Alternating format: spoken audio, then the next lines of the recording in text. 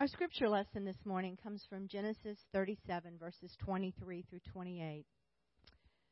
So when Joseph came to his brothers, they stripped him of his robe, the long robe with the sleeves that he wore.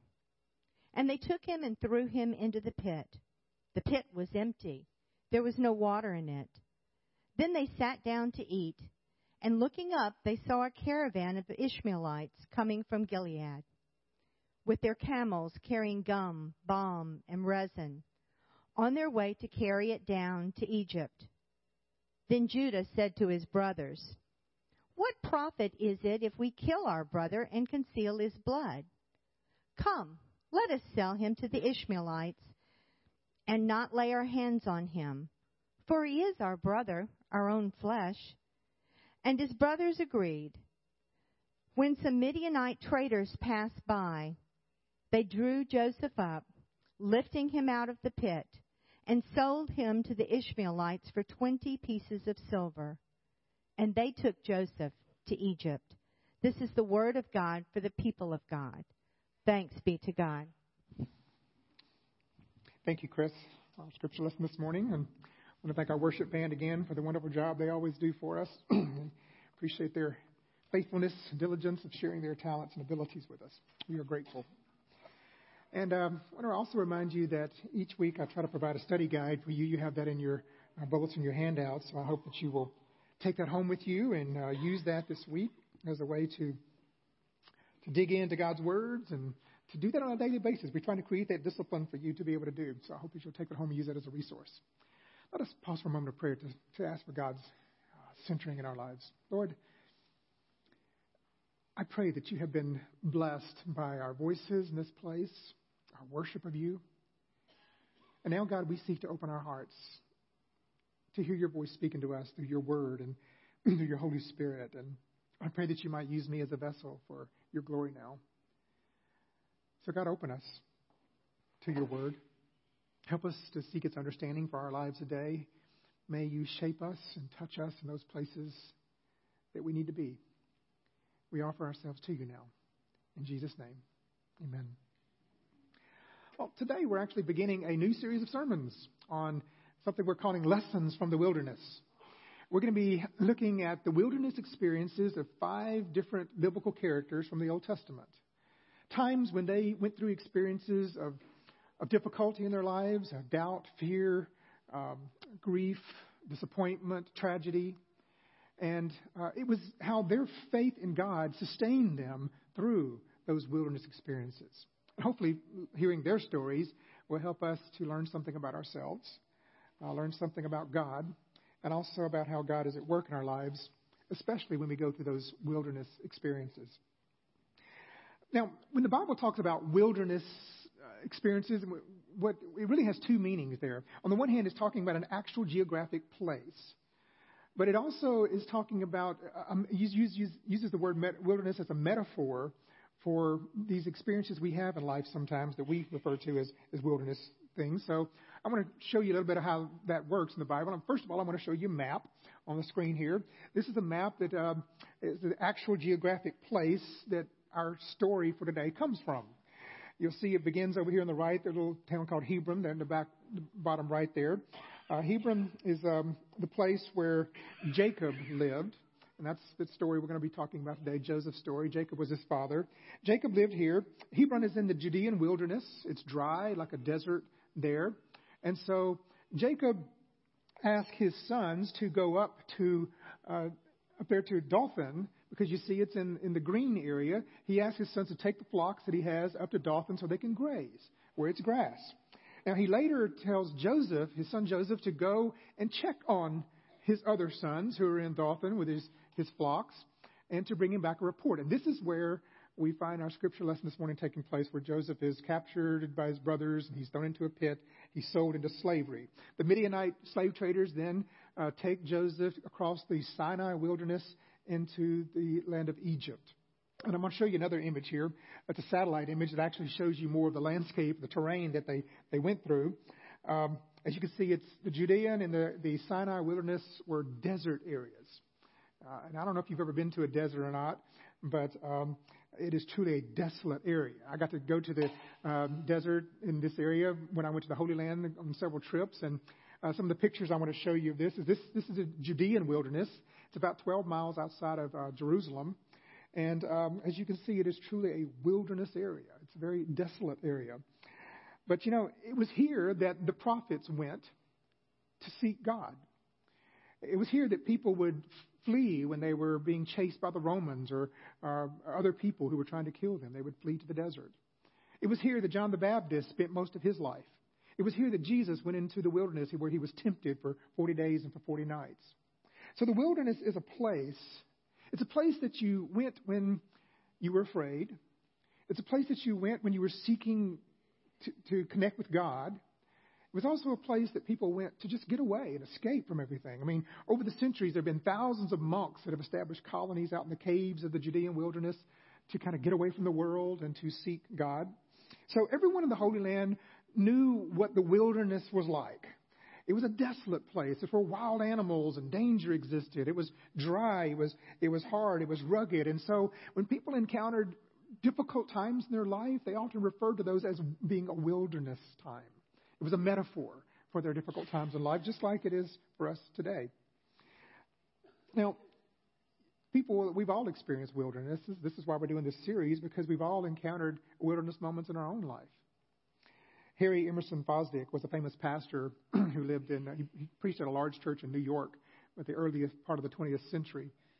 But before he went into ministry, he was actually in seminary, I think, going to ministry, and he has a nervous breakdown.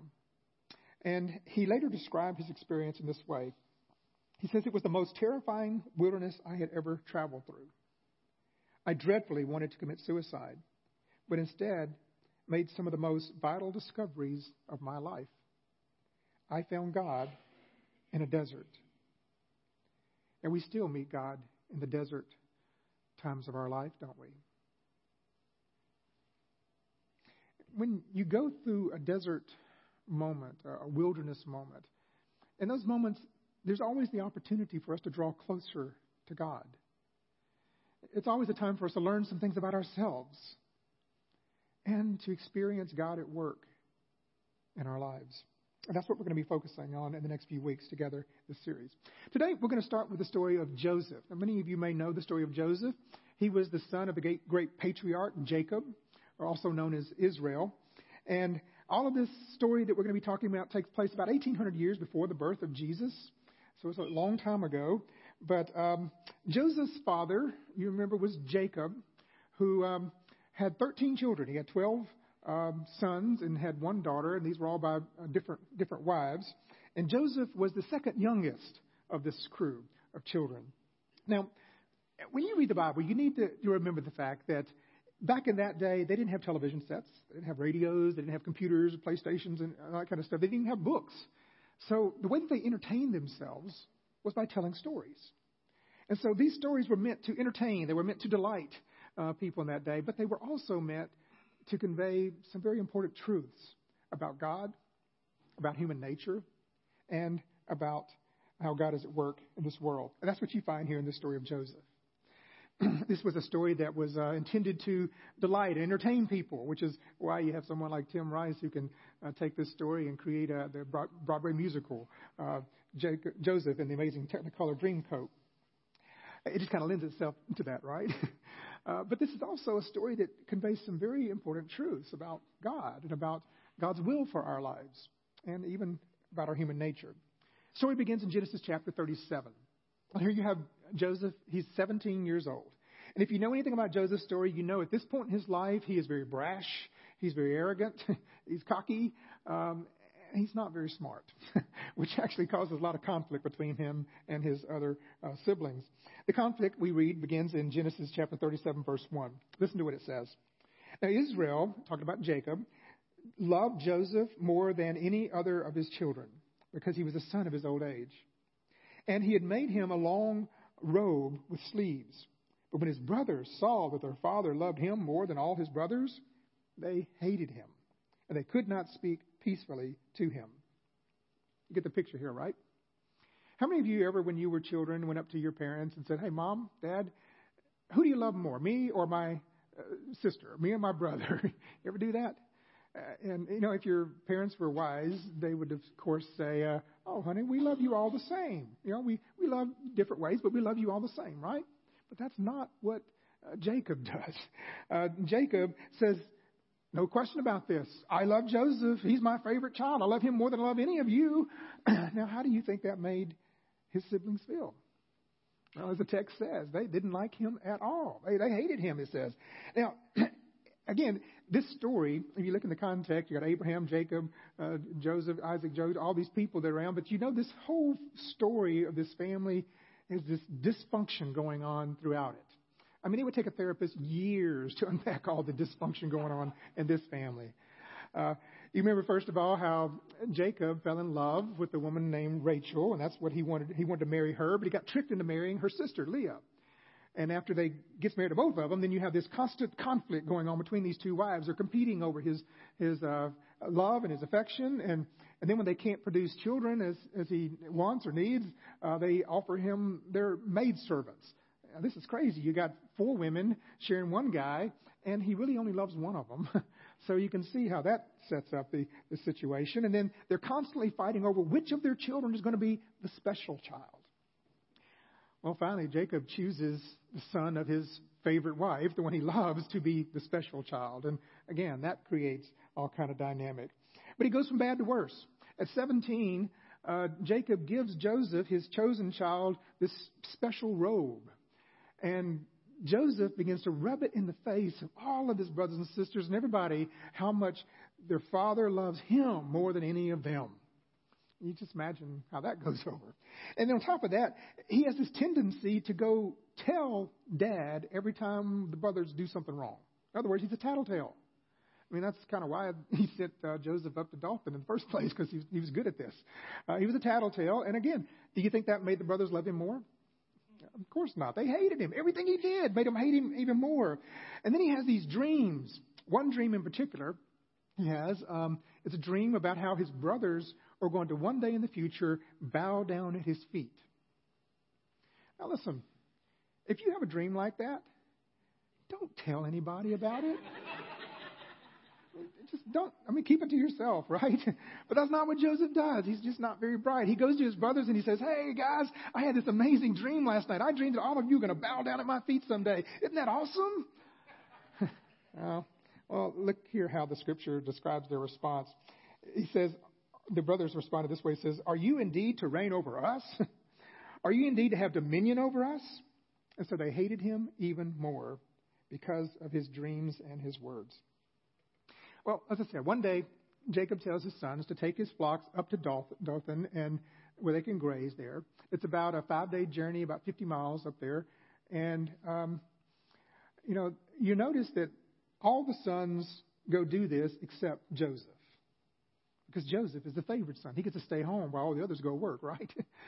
But at some point, Jacob tells Joseph, I want you to go up to Dothan. I want you to check out how your brothers are doing and bring a report back to me about it. Now, you just got to know you're anticipating this in the story. This is not going to end well, right? So Joseph goes up to Dothan and he checks on his brothers. And this is what the scripture says they said when they saw him coming. They said to one another, here comes this dreamer. Come now, let us kill him and throw him into one of the pits. Then we shall say that a wild animal had devoured him, and we shall see what has become of his dreams. Wow. Can you imagine this? I know he's an annoying little brother, and the dad has done some terrible things, but my goodness, they're going to kill him? And then they're going to make up this story about how they can tear his robe that they hated and put goat's blood on it and just tell their dad that a wild animal killed him. And that's exactly what they did. And it broke Jacob's heart. For the rest of his life, he would grieve over this belief that his beloved son had been killed by wild animals. But they didn't care about that. All they cared about is this was a way to get rid of this annoying brother and a way to get even with their dad. Now, at least one of them seems to have a heart, or maybe he was just trying to capitalize on the situation. But Judah, the brother Judah, says to the others, hey, look, let's don't leave him down the pit to die. Tell you what, there's some slave traders over here. Let's sell him. Make some money off of this deal. And So they sell him for 20 pieces of silver, which is about a day and a half wages for each one of them. And then they go home. They tell their father this tragic story of how their brother Joseph was killed by wild animals. So now you have Joseph. He's taken down to Egypt, and he's sold as a slave to a man named Potiphar. Potiphar was one of Pharaoh's officials. And if you're Joseph, just imagine what you'd be thinking. I mean, if I was Joseph at this moment, I'd be going, where are you, God? I mean, if you are real, how could you have let this happen to me? And why don't you deliver me from this? I mean, where are you, God? I think that's how most of us would feel. But the text says that that's not what Joseph prayed. Joseph trusted in God. Even though he was sold by his brothers and he's ended up as a slave in Egypt, he still trusts in God. He recognizes, well, these are the cards I've been dealt in life, and so I need to make the best of it. And so he works hard to try to prove himself as being trustworthy and honorable and a good hard worker, and that eventually pays off. I mean, Potiphar recognizes this about him, and he elevates him to the position of being in control of his entire household. But that's where the plot thickens. Now, in Genesis 39, we read this. Now, Joseph was handsome and good-looking, and after a time his master's wife cast her eyes on Joseph and said, "Lie with me." But he refused.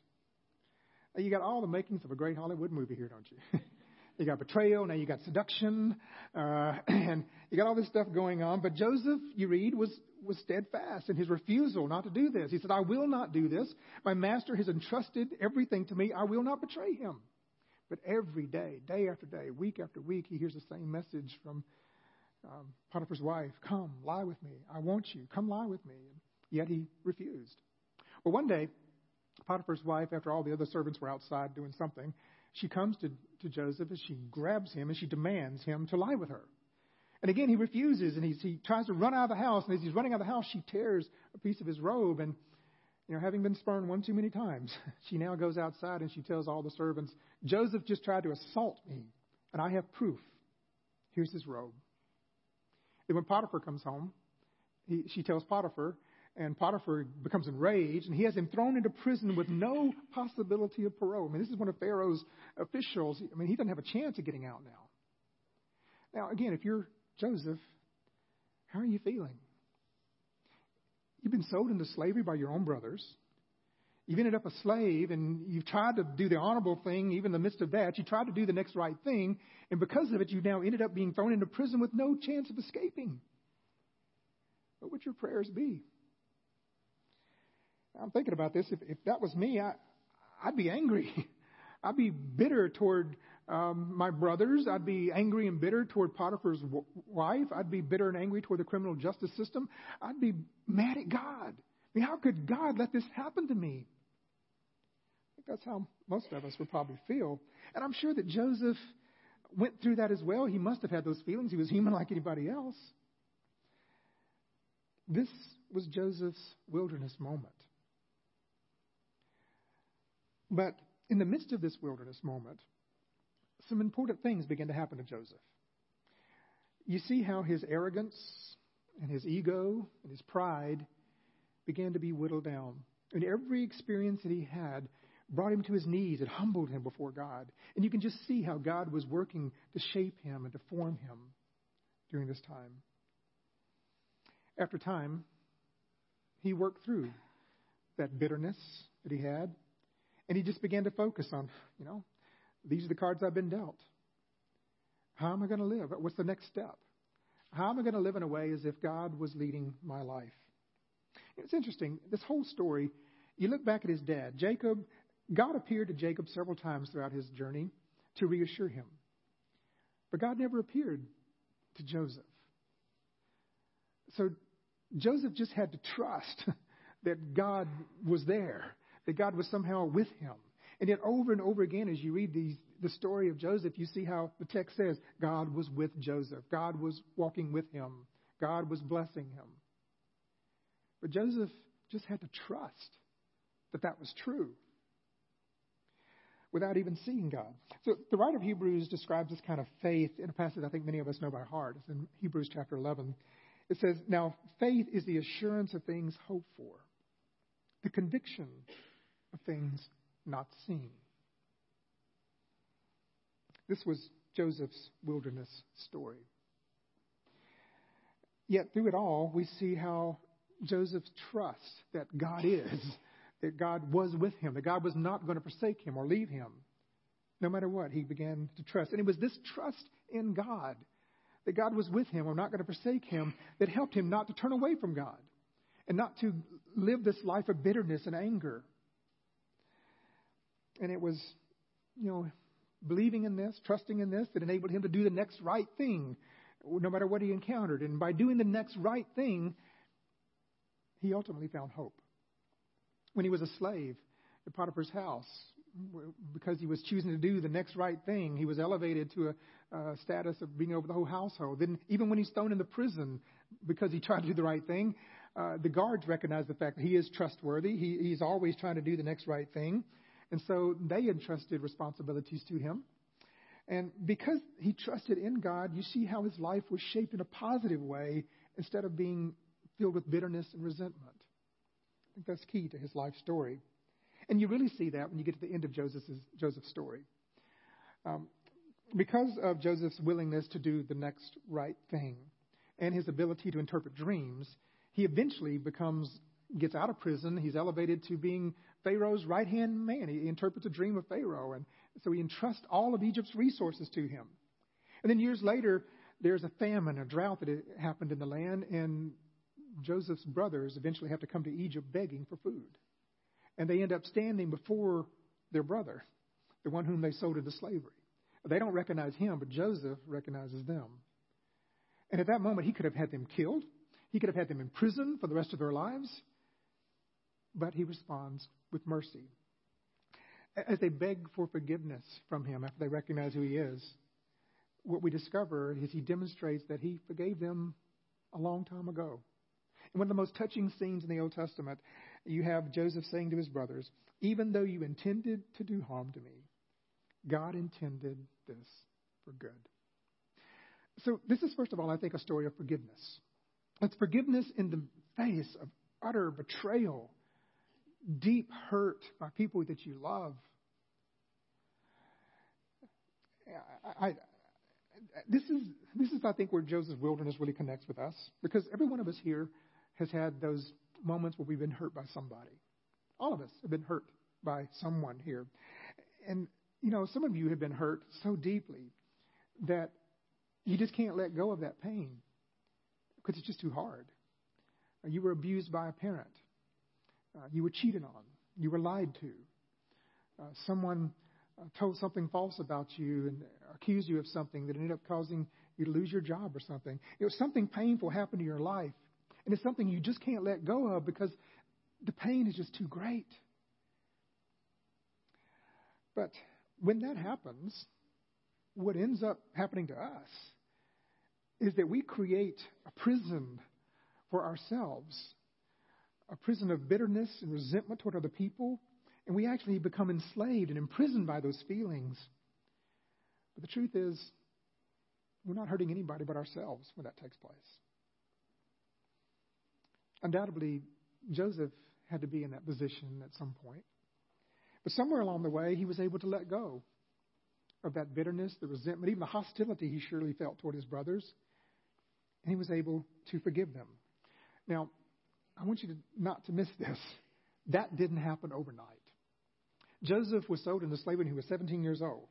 He wasn't elevated to Pharaoh's right-hand position until he was 30 years old. It took many years for him to get to the point to where he had forgiven his brothers for what they had done. And that only happened because he entrusted his life, his circumstances, and his future to God. The scriptures are clear throughout the whole telling of Joseph's story that God was at work in his life, using these experiences to shape him, to form him, to help him to do something that he could not do on his own. I believe, folks, that can be our story too, no matter what we're going through. God's Holy Spirit can help us to let go of the bitterness, to be set free of the resentment and the revenge and the pain that we're experiencing and that we're holding in our hearts, that has imprisoned us. That's not about justifying or forgetting what the other has done to you, but is allowing God's Holy Spirit to set you free of those things that are enslaving and imprisoning you by, and filling those things with a new spirit. He can turn the bitterness into a heart of love. God can be at work in your life. I think this is the way out of the wilderness that we sometimes find ourselves in. So, what is the anger? What is the bitterness? What is the resentment that you're holding on to? Are you still imprisoned by that? Well, what this story promises us is that it is possible, only by God's grace, it is possible to be set free from those feelings of resentment, bitterness, anger that is enslaving us. God can put a new and right spirit within us. He can replace those feelings with love so that He can be using us for His glory. So I think that's part of what this story is about. It's first of all a story about forgiveness, but it's also a story of redemption and about resolution. Most of us, we want to believe that if we just believe in God, have enough faith, do what God wants us to do, then bad things aren't going to happen to us. If I could just do the things that God wants me to do and live the way God wants me to do, bad things won't happen to me. We really want to believe that. But if you live long enough, you know that's just not how life works. Bad things happen to good Christians all the time. God has given us the freedom, thankfully, to choose to do good or to choose to do evil. And the problem is that we and many others choose to do bad things, which make for the headlines that we see in the news every day. This is our human condition. The Bible doesn't promise us that God is not going to let bad things happen to us. It happens all the time. Jesus said, in this world, you're going to experience trouble. That's just a part of life. The Bible is filled with horrible stories of terrible things that were done to people because of ungodly choices that were made. And that's exactly what happened to Joseph. That's part of his story. But if God doesn't keep the bad things from happening to us, then why doesn't God deliver us or fix those things when they do happen? You know, that's what we want, right? If I just pray, God, if you love me, then why don't you fix this or make it better? But again, when God doesn't do that, we get angry, we turn our back on Him. But that's not how life works either. Joseph was in prison for 13 years. Where was God in all of that? Well, the Scripture testifies that God was with him every step of the way. God was always there, no matter what. He walked with him, God worked in him, and God worked through him. And that's how God comes alongside of us in our wilderness moments. I mean, if you get cancer, you go to the doctor, right? And you pray that God will work through that doctor to bring healing to your life. And if that happens, then you can be set cancer-free, and it's wonderful. But if it doesn't happen, and you end up passing on, you're going to walk into God's arms. So no matter what happens, no matter what takes place, God has made that promise. I'm going to be with you every step of the way, no matter what. That's what God promises. God walks with us through our wilderness moments, no matter what they are. So God doesn't promise that bad things are going to happen to us. He doesn't promise He's going to fix everything when it goes bad. But God does promise us this, that evil will never have the final word. I mean, how can we ever doubt that? We, in the Christian church, believe our faith is based upon a man who died on a cross, right? I mean, the cross is the symbol of what God can do with the evil of this world. He redeems it for His purposes. And that's what Joseph came to learn. After he interpreted Pharaoh's dream, he was made second in command to everything of Pharaoh, put over in charge of everything. Then at that point in his life, Joseph looks back. And he recognizes how God had taken all of those terrible things that happened in his life.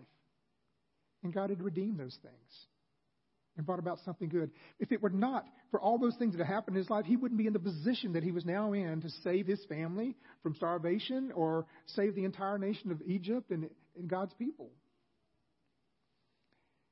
As he said, even though you intended this for harm, God used this for good. This is what we read in Romans 8, chapter 28. We know that all things work together for good for those who love God and who are called according to His purposes. That doesn't mean that bad things aren't going to happen to us, but rather God can take those bad things. He can take those wilderness experiences of our life, and He can shape those things, use those to shape and form us into people He's calling us to be. Our wilderness experiences in life can become our defining moments out of which God can accomplish His greatest purposes, which is exactly what happened to Joseph. You know, Joseph went on to live 80 years after he got out of prison. And it's clear that what defined his life were those wilderness experiences that he had. His most horrible wilderness experiences of life, God redeemed. And God was able to use for His glory. I mean, nothing after Genesis 50 would have happened had it not been for the fact that he was sold into slavery, he trusted in God, and he was ultimately delivered. It's an amazing story. But I think this can be the story of our lives as well. You know, let me ask you the question, do you really believe in the promise of God's redemption? That God can take those wilderness moments of your life and that God can redeem them and use them for His glory? Do you believe that? Do you trust in it? You see, Joseph's story can be your story. If you're willing to trust God, even when you can't see Him or feel Him. The story can be your story if you're willing to allow God to help you to do those things that you cannot do on your own. To let go, to forgive, so that God can use you as a blessing. It can happen only when we're willing to entrust God with our wilderness moments, knowing that He can redeem those things and create something beautiful out of it. This, I believe, is Joseph's word to us as we all walk through moments of wilderness at times. Let's pray. I invite you just to make this your prayer as I pray together. You can breathe this under your breath. You can say it to yourself. Or may you offer yourself to God. God, I trust you with my life. I trust that you are with me always. So I offer my life and my wilderness up to you. Help me to forgive, oh God. Release me from the prison of resentment. Take my wilderness, story of my life, and use it, God, for your glory. This we pray in Jesus' name. Amen.